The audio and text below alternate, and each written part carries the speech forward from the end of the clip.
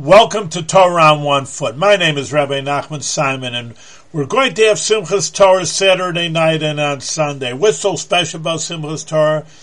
That we're going to dance with the mantle on, and every Jew is the same. No matter who they are, we all dance. Of course, you say, maybe Simchas Torah, you're joyous with the Torah. Maybe we should all learn in the Torah. That's what we do on Shavuos. So that's a time for learning the Torah. But no, we just have the Torah that's covered, and we all dance with the Torah. What if you don't know anything in the Torah? It doesn't make a difference.